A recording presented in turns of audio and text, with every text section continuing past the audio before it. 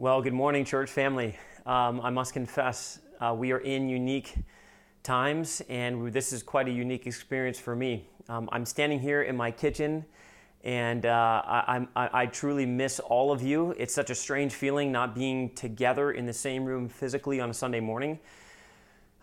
Many of you know that amidst all of this, Sarah and I have just come back from being in Europe for around 12 days, and so we've actually had to self-isolate ourselves. And so again, we just these are such interesting times, and we're watching all of this unfold in real time. But we just want you to know, as a church family, we love you. We have been praying for you, and we want to care for you well during this time. We know there might be a lot of confusion during this time, a lot of unknowns for all of us, but we're trusting in the Lord. And I just want to remind you that while you're likely sitting at home on your couch watching this right now, the Lord God Almighty is still seated on his throne. And he is sovereign over all of this. And we have a God that we can run to and trust in, a God who's so faithful to us in our times of need. And we want to be able to serve you as we think about what it means to be the church body. And we want to reflect the kindness of God that he's shown to us towards one another. And so we just want to let you know as we begin the Sunday morning service, you'll already have noticed probably on the platform that we're using, there's some helpful tabs or links that you can click on above that'll drive you back to our website. You can click on the connect card there and let us know that you were with us this morning. You can send us a prayer request. Let us continue to pray for you during this time. You'll also notice that there's an opportunity to give, and we've just kind of refined how you can give electronically, virtually on our website. And so we just want to make it as easy as possible for you to give. We know many of you have been cash givers, and we want to just be able to serve you and provide you an opportunity to continue to give to the Lord's work here at the church as an act of worship unto him. We also want to let you know a few things. First, we want to provide care, specific care for some of those of you who are in need. We know that this crisis, this pandemic, is potentially causing a lot of problems. So while many of you may need prayer, some of you need actual physical help. Maybe it's simply with running to the grocery store or running some errands, or potentially maybe you even need some financial help. Maybe you found yourself without a job and in some financial strain. And if you're not in a small group, we provided a link for you to click on so that you can let us know that you need help, and we want to make sure that we get back to you and serve you as best as we possibly can and be a blessing to you during this, again, interesting and unique season. We are trusting that this is a season that's going to be short-lived, but we're not sure when this is going to end. So we are preparing as a church. We want to let you know too that we've been thinking hard. We've been working hard behind the scenes. We're going to be doing online basically everything for the next foreseeable future.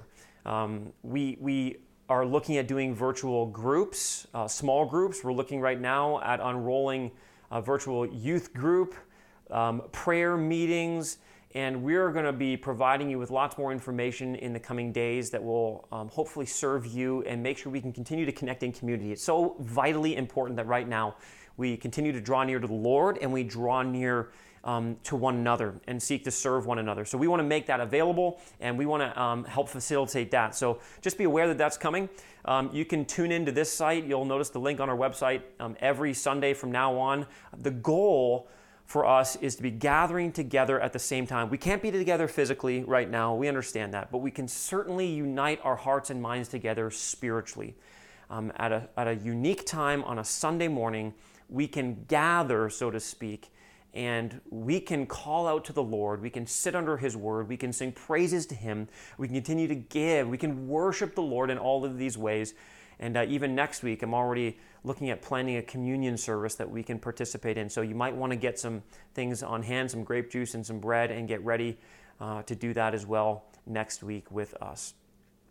For now, we're going to jump into God's Word. I think that's all of the preliminaries, and I hope that helps you just think about what we're doing and where we're moving in the near future. But right now, we want to dive into God's Word, and I want to encourage you to take your Bible right now and open up to 1 Peter chapter 4. We're going to keep cruising through the book of 1 Peter now. I want to read to you from 1 Peter, but before I do that, I want to simply pray. I trust that you feel the need for God to minister even through these unique means that we're using. I was reminded this week that it's a strange thing. I'm preaching to a camera. I'm preaching to you through a camera.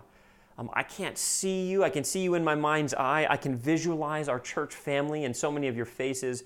But this is so different. And yet at the same time, I was reminded this week as I studied and I thought about what this was going to be like, our first online kind of official service together, I was reminded that the Word of God is powerful.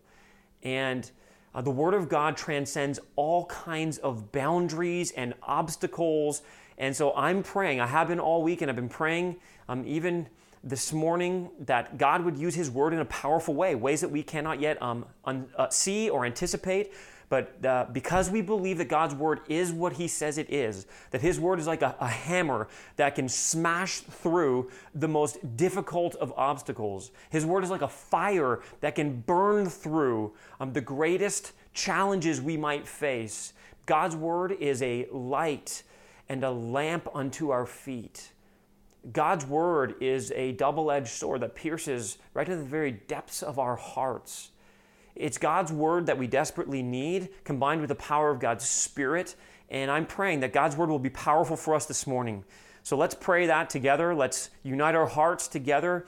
And let's ask God to do what only He can do. Father in heaven, we bow before You. And God, we say, hallowed be Your name. God, You are great and worthy to be praised. You are right now seated on Your throne. God, You rule and reign supreme. And it's our desire, Lord, to see Your will be done on earth as it is in heaven. We long, Lord, for Your will to be done in this moment in our lives. We pray, Father, that Your Word would speak so powerfully to our hearts. We confess to You right now, Lord, that we need You. We so desperately need You. We love You so much. We're so thankful for the church. We're so thankful for Your Word. We're so thankful for Your Spirit that dwells within us. And we pray, God, that Your Spirit would have His way among us, even though we're spread out, Lord, across the Durham region and maybe even beyond. Father, Your Word is powerful, and Your Spirit unites us. So, Father, we surrender ourselves to You now. We submit ourselves to Your Word, and we ask, God, that You would bear much fruit in our time together this morning. We pray this in the mighty name of Jesus. Amen. Peter, in 1 Peter chapter 4,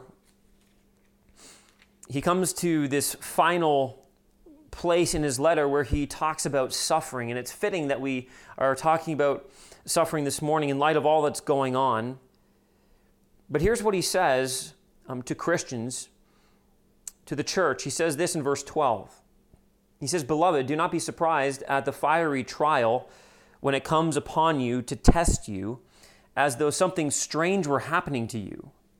But rejoice insofar as you share Christ's sufferings, that you may also rejoice and be glad when His glory is revealed. If you are insulted for the name of Christ, you are blessed, because the Spirit of glory and of God rests upon you. But let none of you suffer as a murderer or a thief or an evildoer or as a meddler. Yet if anyone suffers as a Christian, let him not be ashamed, but let him glorify God in that name. For it is time for judgment to begin in the household of God, and if it begins with us, what will be the outcome for those who do not obey the gospel of God? And if the righteous is scarcely saved, what will become of the ungodly and the sinner? Therefore, let those who suffer according to God's will entrust their souls to a faithful Creator while doing good." Again, in this final section and final statement on suffering, we must grasp Peter's point. Peter wants to teach us how to make the most out of our trials. He doesn't want us to waste our trials. He wants us to receive from these trials everything that God has designed and planned for them to accomplish in our lives. And so to do that, there are 4 things we must evaluate and we must come to grips with in our life. Here's how we make the most of our trials. First, notice this, we need to expect it. It's normal. That's how you make the most out of any trial. You need to expect it and understand that trials are a normal part of life. They're a normal part of human existence.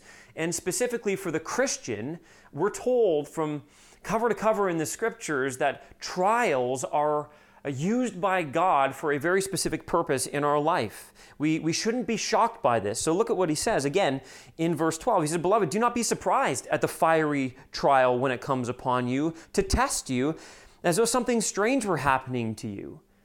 Again, this shouldn't shock us. We ought to expect this. This is what Peter has been telling us throughout this letter.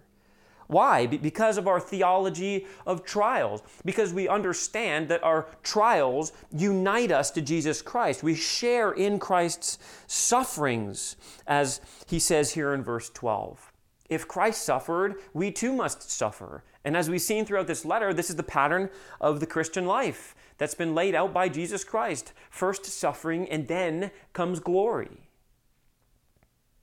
You'll notice our theology of trials is bolstered here. He chooses this word, fiery trials. It's a reminder that trials are intended by God to, in one sense, yes, be painful, but to be purifying. That sense of the refiner's fire is built into this concept again. In other words, Christians' sufferings are not a sign of God's absence, but consider this, loved ones, they're a sign of his purifying presence in our lives. This theme is standard in the New Testament. God uses the trials of life to strengthen the character of believers and to make them fit for his presence. Romans 5, 3 through 5, James 1, 2 through 4. And here, Peter uses the word to test you. This word test, again, it links us back to chapter 1, verse 6. There, if you'll recall, when Peter began speaking of trials, he said this, "In this you rejoice, though now for a little while, if necessary, you have been grieved by various trials, so that the tested genuineness of your faith, more precious than gold that perishes, though it is tested by fire, may be found to result in praise and glory and honor at the revelation of Jesus Christ." The same word translated trials is found in both of these places. Again, it reminds us that suffering is allowed by God and ordained by God to refine the faith of his children.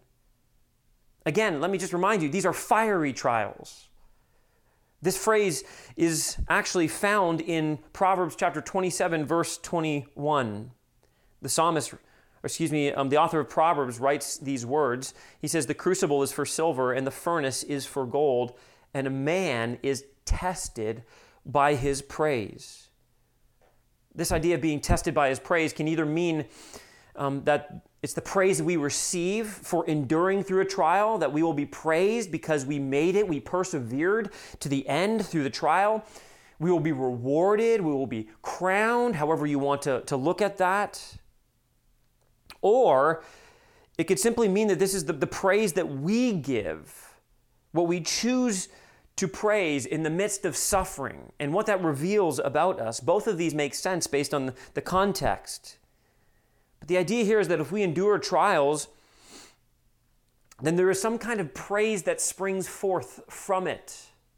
Either praise that is given to us by God because of his kindness and grace that is evidenced in our lives and in our endurance, or praise that comes from our lips in the midst of suffering, where we can turn and say, "God, you give and you take away. Blessed be the name of the Lord." Our suffering does not destroy us, but it does purify us. Yet we can see why suffering took Peter's audience by surprise. The church in the first century had never been cultural outsiders. This was a new experience for those who had embraced the gospel. They had never faced this kind of irrational prejudice. They'd never experienced this kind of social mocking and scoffing. Recently, they had turned to God. And so they might have expected his favor to lead to a much easier life. It's the kind of gospel that so many people believe even today and are taught today, that if you just turn to Jesus, then everything in your life is going to be so much easier. It's going to be your best life. Everything's going to go smoothly for you with Jesus by your side. But when life got harder, they were surprised. It's interesting how we can become so easily surprised. And I would suggest to you that when it comes to suffering for the sake of Jesus, when it comes to social ostracization or even persecution, the only reason we are surprised in those circumstances is if we don't really understand the gospel of the Lord Jesus Christ. Matthew wrote these words in Matthew chapter 10, verses 24 and 25. He said, "A disciple is not above his teacher, nor a servant above his master. It is enough for the disciple to be like his teacher, and the servant like his master. If they have called the master of the house Beelzebub, how much more will they malign those of his household?" Jesus was not unclear about what it meant to be a follower of him, the cost, the scorn and the ostracization and the persecution that would follow his disciples. Right now, the world has been taken by surprise.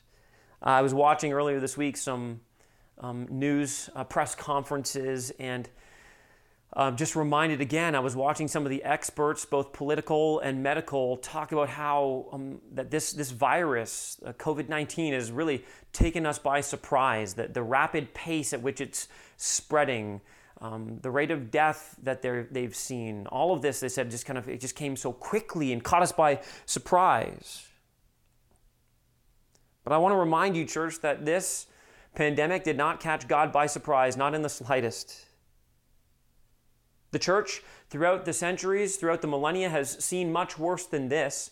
It's important in these kind of circumstances, when we watch the world in chaos and confusion, and maybe when we're caught by surprise by not even suffering for the sake of Jesus, but by suffering in general, suffering on a global scale like we're seeing right now, all we need to do is look back across the ages, and we can see that this is simply a part of the ebbs and flows of human history. And the church has weathered these kind of storms before. They've weathered the Spanish influenza. They've weathered the plagues. They've weathered famine. They've weathered all kinds of sickness and disease and persecution and martyrdom. And yet, I want to remind you, church, here we still stand. The Church of Jesus Christ is built on a firm foundation. Your faith is on a firm foundation. It is built upon the foundation of God's Word and the cornerstone being Jesus Christ. We have nothing to fear in these moments. So here is the big question for us. How are we responding? How are we responding in the midst of this trial that this world finds itself in, that we find ourselves in? Maybe you find yourself in a different kind of trial. Maybe it's a health crisis. Maybe it's a financial crisis. Maybe there's a physical or a spiritual crisis that you're encountering right now. But for all of us, for sure, we can say this, that all of us are facing the same kind of crisis that the world is facing. How are you responding in the midst of this trial? You can respond in one of two ways. You can respond with fear, or you can respond with faith. Fear is the result of fixing our eyes upon our circumstances and being overtaken by them. Faith is the result of fixing our eyes upon our Creator and being overtaken by Him. Loved ones, we need to fix our eyes firmly upon our God and our King, the one who is seated upon the throne, who reigns victorious. We find great hope when we keep our gaze fixed upon Him. How do we make the most of our trial? Secondly, notice this, we need to enjoy its approval. Enjoy it? Yes, enjoy it. I don't mean enjoy the actual trial itself, or the suffering itself. That would be sick. That would be morbid. But we need to learn to enjoy what God is doing in it and through it. Peter says these words again in verse 13 and 14, "But rejoice insofar as you share Christ's sufferings, that you may also rejoice and be glad when His glory is revealed. If you're insulted for the name of Christ, you are blessed because the Spirit of glory and of God rests upon you." You know, it's an interesting thing to consider rejoicing in the midst of a trial. So often when we encounter trials of various kinds, whether they're persecution or otherwise, we find ourselves asking the question, why, instead of the question, what? We say things like, God, why? Why me? Why am I having to endure this? Or why hasn't this ended? Or why couldn't this happen to somebody else? Instead, we ought to learn to ask the question, God, what? What are you doing? What are you wanting to show me? What are you wanting to teach me? What are you wanting to tell me, God, about who you are and who I am? You see, what God is wanting to tell us so often is that the trial in our lives is in many ways trying to affirm God's approval of us as his children. And so there's a sense in which we ought to enjoy that when we see ourselves wrestling through these trials well, when we see ourselves suffering well for Jesus, we ought to remind ourselves this is God's way of saying, hey, you're one of mine. You're my son, you're my daughter, I love you, and look, you're suffering just like me because you're related to me. This is such a precious truth that we need to allow to sink deeply into our hearts. Here we see that the first part of the verse here emphasizes that believers should rejoice. They should rejoice now if they suffer for Christ's sake. And the reason is actually given to us in the second part here. He says that we are to rejoice here and now because of our future joy.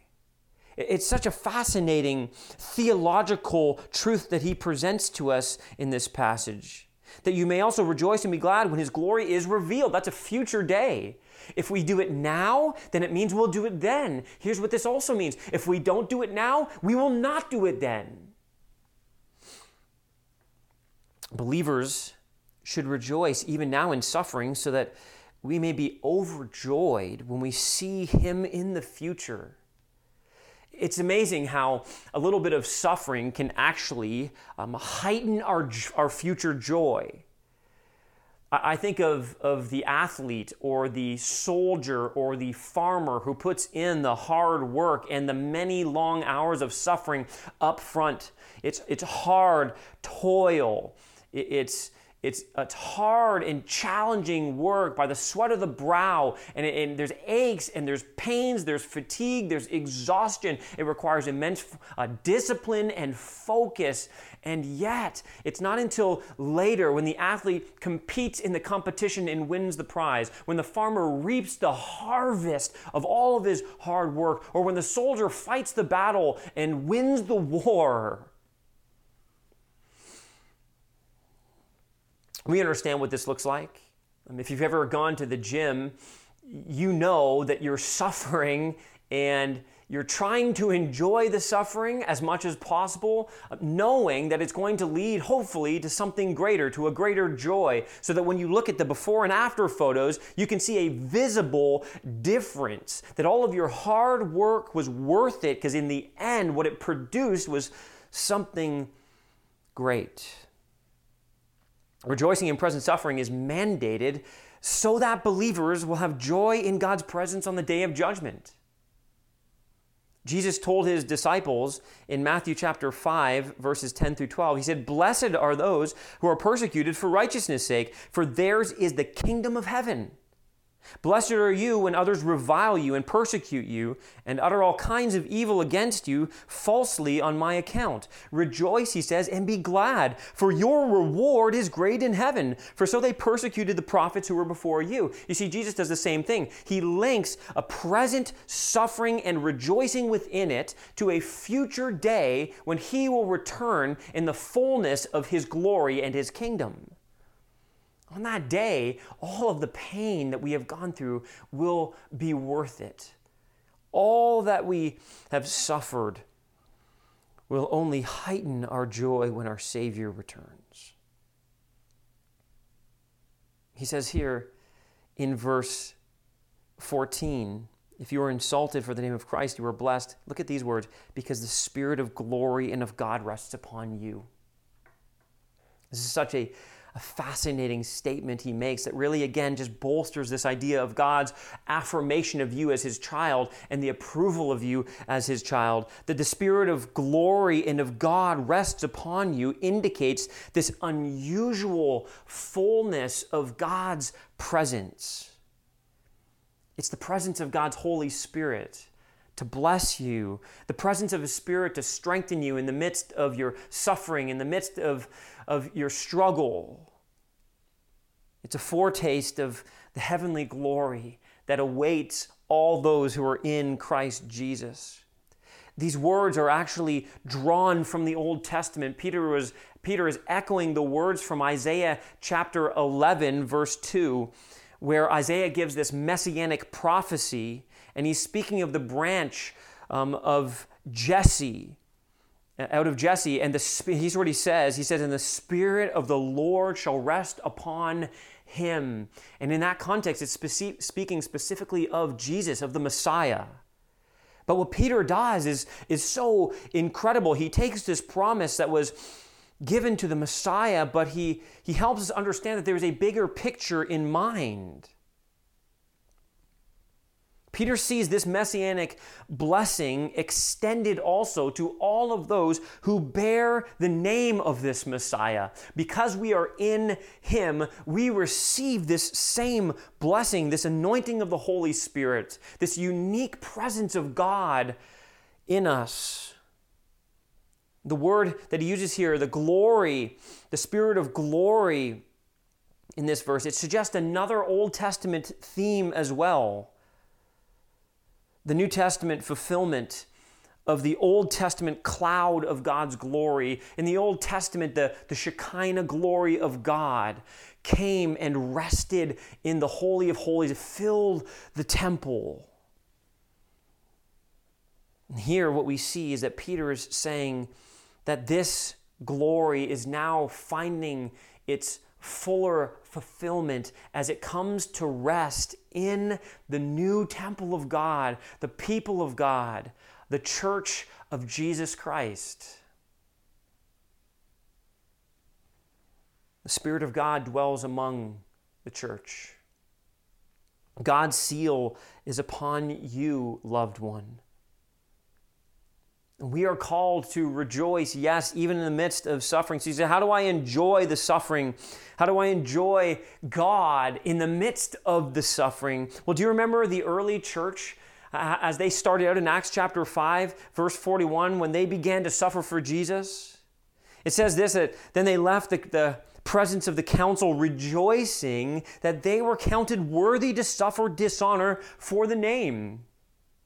You see, that's the key right there. They understood that they were linked to Jesus and that this was simply a marker of that. It was affirming their union with Christ, and this was cause for great celebration. Christian, this is why Paul and Silas could sit in prison and sing hymns while they were shackled together in unbelievably wretched conditions.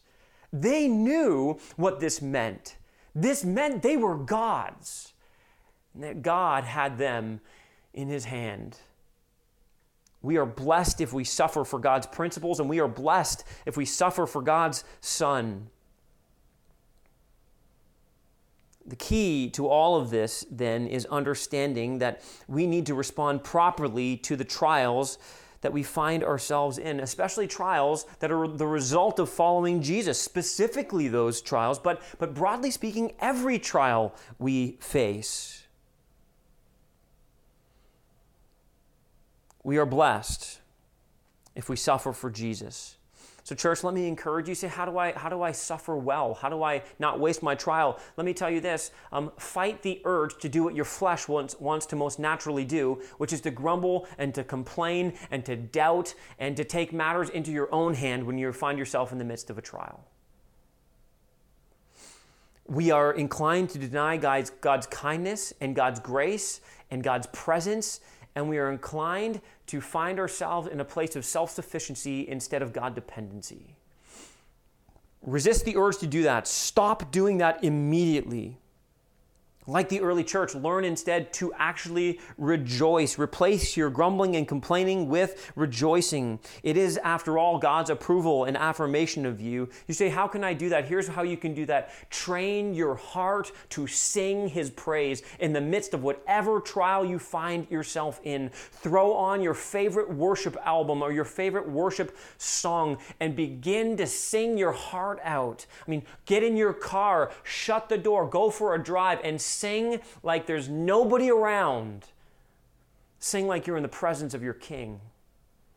Let your heart be filled with reasons to praise God, because there are so many reasons to praise Him in the midst of our trial. He is good and He knows what He's doing, and we can trust Him. Let me encourage you to sing specifically about the suffering and glory of Jesus. You see, when we sing the story of the gospel, we're singing our story too. When we sing about His suffering and His glory and victory, we sing about our suffering and our glory as well. We're reminded of the theology of the New Testament that suffering comes and then glory. So church, enjoy it, its approval. Third, let me encourage you to not waste your trial by doing this. Embrace it. It's effectual.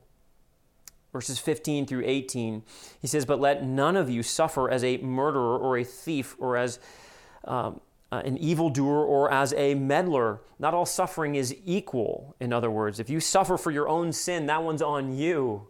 Don't try and pin that on the sovereignty of God. That's all your responsibility. But he says this, "Yet, if anyone suffers as a Christian for following Christ, let him not be ashamed, but let him glorify God in that name," as we've just seen, as the early disciples did. "For it is time for judgment to begin at the household of God. And if it begins with us, what will be the outcome for those who do not obey the gospel of God? And if the righteous is scarcely saved, what will become of the ungodly and the sinner?" This is such a fascinating portion of this letter. Again, Peter reminds us that not all suffering is equal, but when we suffer for Jesus, it is actually undeserved in one sense. We haven't done anything sinful or wrong or evil. It's not that we've provoked the world around us to persecute us, but simply because of our union with Christ. And it requires a kind of supernatural courage and commitment. It requires the presence of the Spirit of God within us to respond the right way. And every one of us is susceptible to being embarrassed or ashamed of Jesus. I think there are times in every one of our lives where we have been asked if we're a Christian. Maybe Christianity was in the process of being mocked or belittled, and maybe somebody turned to us and said, "You don't believe that, do you?" And in fear, in a lack of faith, we didn't stand up for Jesus, or we even, like Peter, denied Jesus. "No, I don't believe that." Throughout the years, there have been those whose lives have been on the line, and they've been asked to recant. And some, in moments of fear for their own lives, have been ashamed of Jesus. And there are stories of those who denied Jesus in the moment, but then came running back in tears and saying that they have denied their Lord, and now they're willing to stand unashamed for the gospel, and they're willing to suffer and even die for His name. There's a kind of judgment that is taking place in our suffering, it says here. And this kind of judgment is actually directed towards believers. You'll notice he says it's time for judgment to begin with the household of God. That is very specific language. And again, that pulls us back into the Old Testament, where time and time again we read that the household of God refers to the Old Testament people of God. Specifically, it refers to God's house, God's temple. It's interesting how this suffering is intended to impact God's church. We need to understand, as has been noted throughout history, loved ones, that persecution is one of the ways that God not only purges and refines the church, it's the way He extends and advances the gospel of Jesus Christ. It's been said that the blood of the martyrs is the seed of the gospel, or the seed of the church. The more the church is persecuted, the more and more God uses that and that testimony of those who overcome by the blood of the Lamb to advance the gospel in power across the face of this earth. Trials have an interesting way of judging us. Suffering has a way of judging us. It's interesting how this particular trial that we are finding ourselves in now with the coronavirus has cut off so much of what we enjoy in this world. I mean, it's such a bizarre time. Again, I'm in self-isolation as I preach this message. I've hardly been outside of my house. Everything is shutting down. Everything's on hold. The economy is coming, in one sense, to a bit of a standstill in some ways. This is unique. I mean, we can't go out to malls and shop. We can't go to movie theaters. We can't go to sporting events. We can't even gather in our small group context and even as a local church. Trials purge things from our lives. They strip things away from us, things that we've relied upon, things that we've treasured, things that we find joy and satisfaction in. They purge things from our lives, and we need to see that this is the intention of God. When it comes to his judgment, God is judging in the sense that he wants to purify his people. He wants to strip us of all sin. He wants to strip us of all the lesser joys and the idols that we have run to and clung to and loved and bowed to instead of him. You see, why? Because God wants us to find that he is the treasure our hearts seek.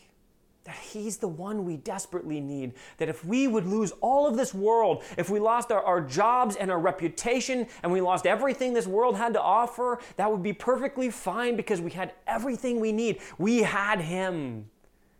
And this is what Peter has been trying to communicate so often throughout this letter. We are sojourners and strangers. This world is not our home. The fire of God's judgment that we endure here and now is not the fire of the judgment of his wrath that will one day, listen, consume the unbelieving. It is the purging fire of his discipline. It is intended for our purification, for our good, and for his glory. One day, listen, God will destroy all sin from his new creation. And he has begun that work in us now. And if the judgment that we experience now, presently, as the people of God, think about this, is a serious thing. That's what he says here. If it's a serious thing for the family of God, what will the outcome be for those who do not obey the gospel of God? I mean, think about it. If we have to suffer and endure some things now for Jesus that are hard, imagine what those who rebel against God, who refuse to obey and believe the gospel, will one day endure when they meet him on that final day. He alludes here to Proverbs 11:31. He says, if it is hard for the righteous to be saved, what will become of the ungodly and the sinner? It's hard, the scriptures teach us. This is fascinating theologically to think about. It's hard even for believers to be saved. God must, even right now, preserve the elect for salvation. Matthew chapter 24, verses 22 through 24 says this. The Word of God tells us repeatedly that through much tribulation we must enter the kingdom of God. Acts chapter 14. Matthew chapter 7 says this, that the gate is narrow. It's hard. And you see suffering in the Christian life and suffering in the context of the local church. It divides those who truly call on Jesus from those who simply dabble in religion for a season. It sifts people. It puts them through that sift. And what we find out is that those who fall through the sift are those who are not really of God, but those who remain, they are of God. Suffering clarifies things. If we endure at a cost, it shows that we know the Lord and we are preparing daily to meet him and that we are getting ready to render an account for our life. You see, to suffer now for Jesus is better by far than to suffer in eternity without Jesus. That's what Peter is saying to us. Just imagine, this is nothing compared to what many are going to suffer on that day. And suffering now reminds us that this world, again, it's not our home. It's good. It's good that we suffer sometimes because our fingers are being peeled off of clinging so firmly to this world as if this was the end all and be all. God loves to come along and shake the foundations underneath us to remind us that there is an unshakable foundation that awaits us in our heavenly city. This past week, I received an email from Dave Harvey. He's the president of the Great Commission Collective, our fellowship of churches. And he wrote this email, and part of this email, he was addressing just this idea. Listen to this. Here's what he wrote. He says this: by introducing fragility, pandemics reassert eternity. As priorities shift, we slow enough to hear the toll of a bell from the city whose architect and builder is God. It reminds us that we sojourn in the shadowlands where life is brittle, where normal tips over all too easily. He says if we dare to look, the coronavirus points forward to our true home and our forever family.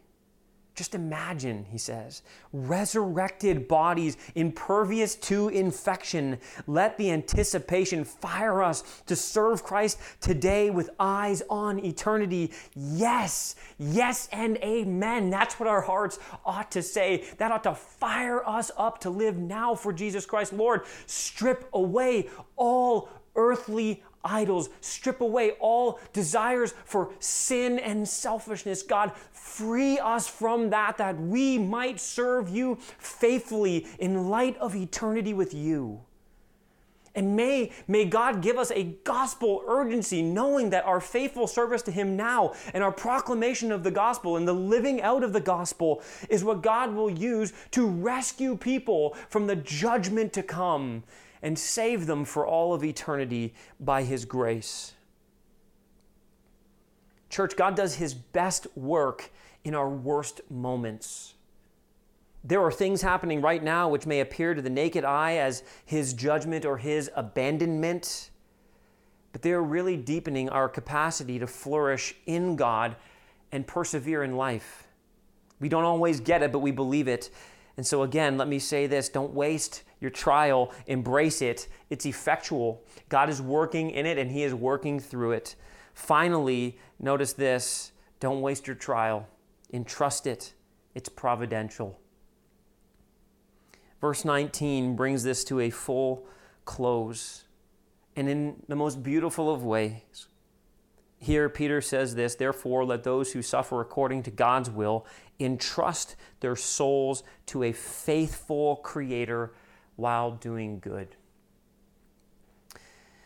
We suffer according to God's will when we suffer for the sake of righteousness, not for sin or for our own foolishness.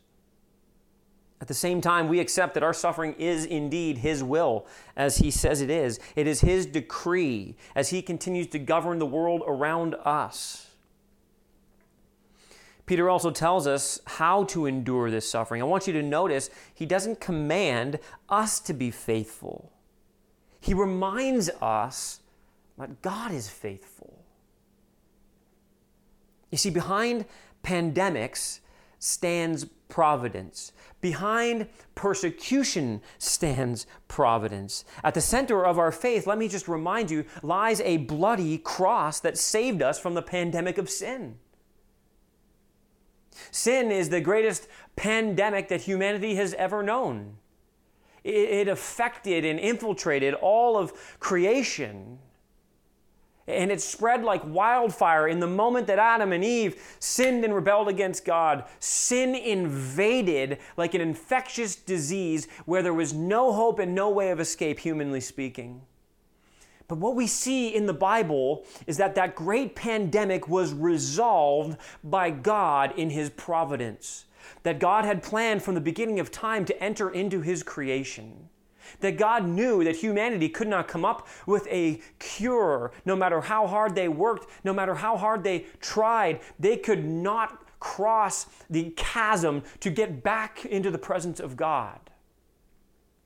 So instead, God comes into his creation He takes upon himself the curse of sin as he hangs upon the cross, the righteous for the unrighteous. We see God dealing with the pandemic of sin. We see him saying, I will become sin for them. And God lovingly, out of love for you and me, he gives his life. He sacrifices his own life. He makes full payment on the cross. God, instead of judging us for all of eternity, judges his righteous, perfect, holy Son on that tree at Calvary. And as we've seen over the past few weeks in Peter, our Savior did not remain in the grave. No, he trampled death. He rose from the grave. The stone was rolled away and our Savior was not there. He rose victorious over sin and death. He becomes the perfect cure to the curse of sin. And the Bible says this, listen, that all of those who believe in the Lord Jesus Christ can be saved. If you look to Jesus, even now, in the midst of this great pandemic of sin, and you see that you can do nothing on your own, but he's done everything for you. If you confess that he is the only way, the truth, and the life, that nobody comes to the Father but through him. If you lay down your life and you say, Jesus, take me, all of me, forgive my sin. God, give me new life in Jesus Christ. Then God, in his grace, today will give you just that. God has solved our greatest problem. And loved ones, that's just a sweet reminder for us today that what we're facing in this current pandemic is nothing compared to what God has already dealt with. I mean, it pales in comparison. And so, we should continue, as Peter says, to commit or to entrust ourselves to the faithful Creator. I love that he chooses that word, to the faithful Creator. He's reminding us again that God is the one who spoke all of this into existence. He holds all power and all authority. There is nothing that he cannot do, and there is nothing that he will not do for his children. He has come from heaven to earth for us, and he will bring us safely home. The command to entrust ourselves to him is in the present tense. And so it doesn't stop just at the moment of salvation. It calls you and I to daily, regularly, repeatedly commit ourselves to God, knowing that he is faithful always and forever. And while we suffer and trust, we continue to do good as his word describes in the scriptures. We live for his glory. We obey him. We serve those and pray for those who persecute us. We love one another and we build up the body of Christ. This is most obviously applicable to trials and suffering for following Jesus. That's the context that Peter has given this in. But we can understand that in a broad sense, we suffer. And when we suffer well, we reflect Jesus. This in many ways is applicable to all the trials we experience in life, including this present pandemic that we find ourselves in. God is overseeing every part of this trial. He's overseeing every part of your life. Our God is not just sovereign, he is good. That means that he knows what he's doing even when we don't. It means he's always right, even when we can't see it or we don't feel it. You know, to entrust it, the it is not just the trial. It's about entrusting ourselves. We entrust everything to him. We don't try to control any part of our lives. That's what he's calling us to. And when we do that, our God is so kind and faithful to meet all of our needs, to ground our feet upon the rock. Church, though this may be the worst we've seen, this is not the worst it's ever been. Jesus rose from the grave. God has a reliable record of delivering his people through pandemics and through persecution. So whether it's persecution or pandemic, given his promises and his track record, God will protect and sustain his people today through his word and for his glory. let me remind you about how we can work at this together. Listen, we entrust ourselves when we run to him in faith.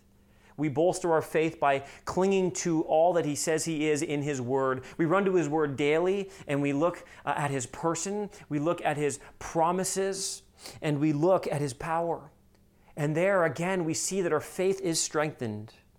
We entrust ourselves to him in community. We're reminded that Peter is writing to a group of churches. He's telling them that this is not something they are to do alone. We suffer together. We serve one another in the midst of trials. In the midst of this trial and any other that we may face, it's so important, listen, that we are reaching out to one another. We may be self-isolated, but there are so many different means available by which we can still engage with one another's lives. Let me encourage you, even today, to take the time to call a couple people in your sphere of influence within the life of this church. See how they're doing. Ask if they need any help. Maybe take a moment and simply encourage one another in the Lord. And the last thing we do to entrust ourselves to the Lord, our faithful Creator, is we pray. We pray. We pray faithfully together. We pray alone, yes, but we pray together. We seek God's face and we seek God's help. Again, let me encourage you to use your phone or video calls, and we're going to be setting some of this up in the days to come, just to be reminded, listen, that we need each other and we can still call upon God together, believing that he is faithful. On Sunday, November 3rd, 1918, Francis J. Grimke delivered a timely message in response to the incredible epidemic of the Spanish influenza that was sweeping across the world, and specifically in his city in Washington, D.C. And he made some very astute observations, but one of the things he said was this. He said, God knows what he is doing. His work is not going to suffer. It will rather be a help to it in the end. Out of it, I believe, a great good is coming. All the church, as well as the community at large, are going to be the stronger and better for this season and distress through which we have been passing. Church, God is still on his throne. In this trial and every other trial you face, in pandemic or persecution, God is faithful. And through this season of trial, let's not waste it. I am believing in faith that this is a time that God is going to use to strengthen you and me, that God is going to strengthen our church family, that God is going to strengthen the church at large. And I am believing that in this and through this and because of this, the gospel of Jesus Christ is going to advance in great power for God's great glory. As we close our time together, I can't think of a better way to do it than in intentional prayer. You'll notice that there is an option for you at the bottom of the screen here to click, and you can request to pray with one of our leaders. It would be a joy for us to be able to do that with you. If you need to put a message in there for somebody to call you, again, we want to serve you, and we want to lift up a request before the Lord, believing that he is faithful. But let me encourage you to do this as you close this time this morning together. Let me encourage you, let's not waste this.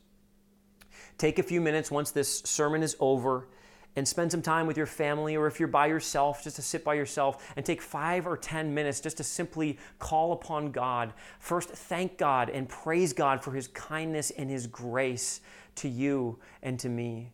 Pray specifically prayers of supplication, asking God to heal those who are sick. Pray for those who are most susceptible and vulnerable among us. Pray for our governing officials and pray for our healthcare workers. Pray for one another. Let's pray that God uses this to strengthen the church and strengthen our faith so that we might make his name great among the nations. Church, we want you to know that we love you, and if we can serve you in any way, we are here for you. Let's continue to lean into the Lord together. Let me pray for you now. Father in heaven, again, we are grateful for your word and for your spirit. We're grateful, Lord, for how it reminds us of you, our faithful Creator. God, we entrust ourselves to you now, believing, God, that you are good and you do good. We love you, Lord, and we know and are grateful that you love us. We pray, Father, that you would bless us now as we go about this week. Heal our nation. Lord, strengthen our faith and advance the gospel for the glory of your great name. It's in Jesus' name we pray. Amen. Amen. We'll see you next week, church, same time, same place.